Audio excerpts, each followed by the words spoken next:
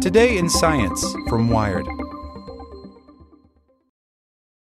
What if I told you that you can support your blood pressure and healthy CoQ10 levels with 2 chews a day? The new Super Beats Heart Chews Advanced is now supercharged with CoQ10. That's like getting CoQ10 for free. Our powerful blend of beetroot, grapeseed extract, and CoQ10 supports your cardiovascular health. Visit radiobeats.com and find out how you can get a free 30-day supply on bundles and save 15% with the promo code DEAL.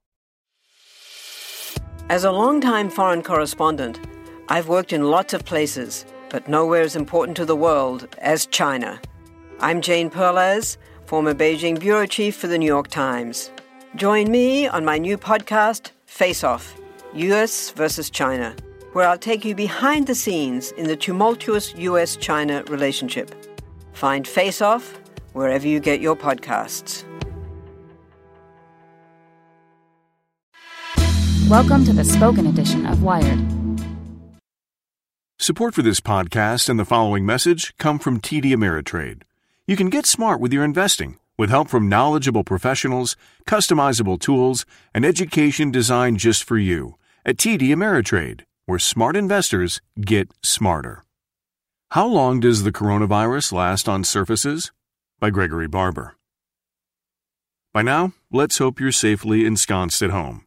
Going a little stir-crazy perhaps, but doing your part to flatten the curve. But let's say you're one of those people who can't stay in. Maybe you deliver Amazon boxes all day long. Or you still need to drive a city bus. Or maybe you're treating sick people in a hospital while trying not to get sick yourself. Or, for that matter, maybe you just have to go to the grocery store.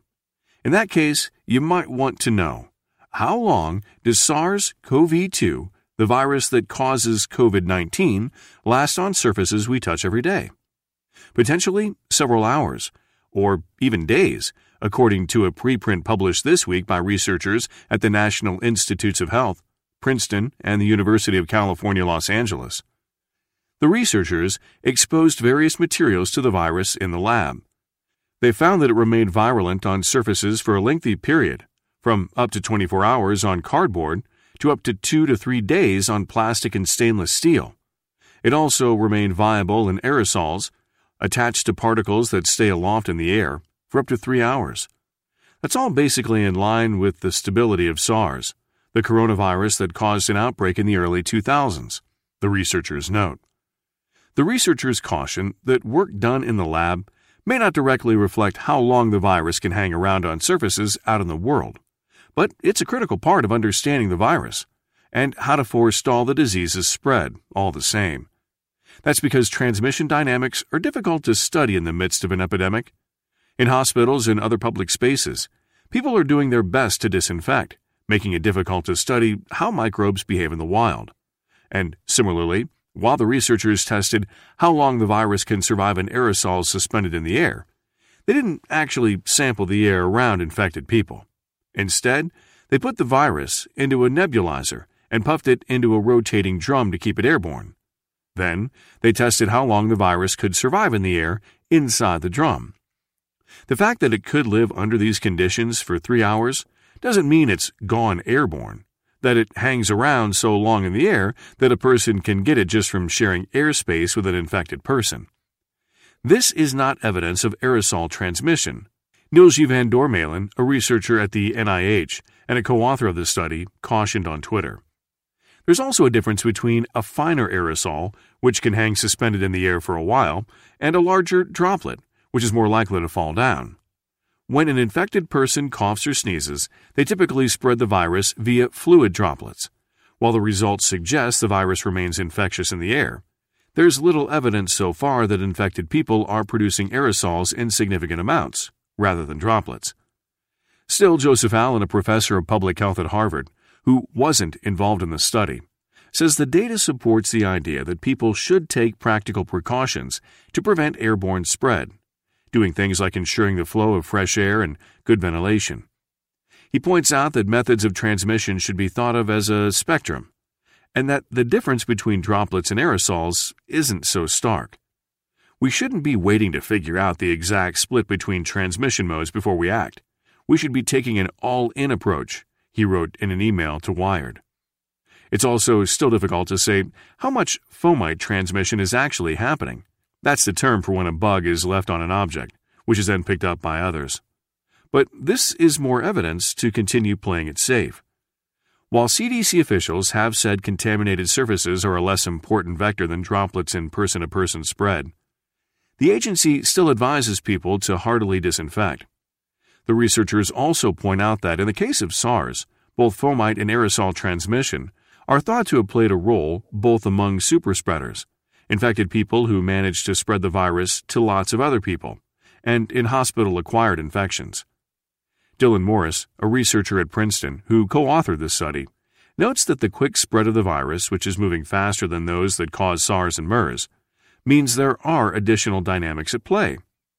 A number of studies have suggested significant shedding of the virus early on in the infection, while people are more likely to be going about their normal lives and before they've developed the severe symptoms that warn them to stay home.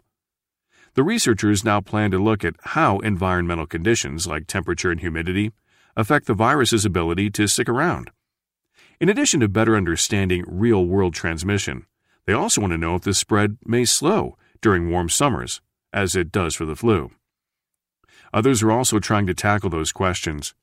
This week, in another preprint, researchers based in Wuhan published data on aerosols gathered from hospitals and areas around the region. For the most part, the air was clear. Places like the hospital intensive care unit they tested were essentially virus-free. But in some areas, they found higher concentrations, in a staff area, for example, where doctors and nurses were frequently removing protective gear, and in a mobile toilet for patients.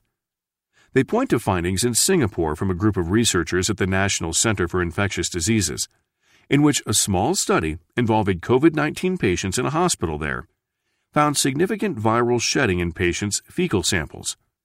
While that study didn't find an airborne virus, the Wuhan researchers argue it's plausible that in the Chinese hospital, toilet flushes could have sent particles into the air.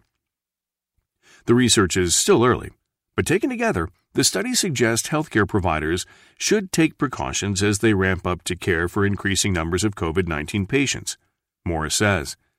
There's currently no evidence that the general public needs to worry about aerosol transmission of SARS-CoV-2, but there plausibly could exist risks in specialized hospital settings, he writes in an email. Others, like Allen, see more reason for caution. The guidance for hospitals already includes bringing in more fresh air and enhancing filtration, he writes. It strikes me as inconsistent that the public is not getting a similar message. In any case, he points out the core advice for staying healthy remains the same. Get yourself out of crowds, stay home if you can, and please, wash your hands. The new Super Beats Heart Chews Advanced is now supercharged with CoQ10. Support your healthy CoQ10 levels and blood pressure with 2 chews a day. Visit RadioBeats, BEETS.com, and save 15% with promo code DEAL.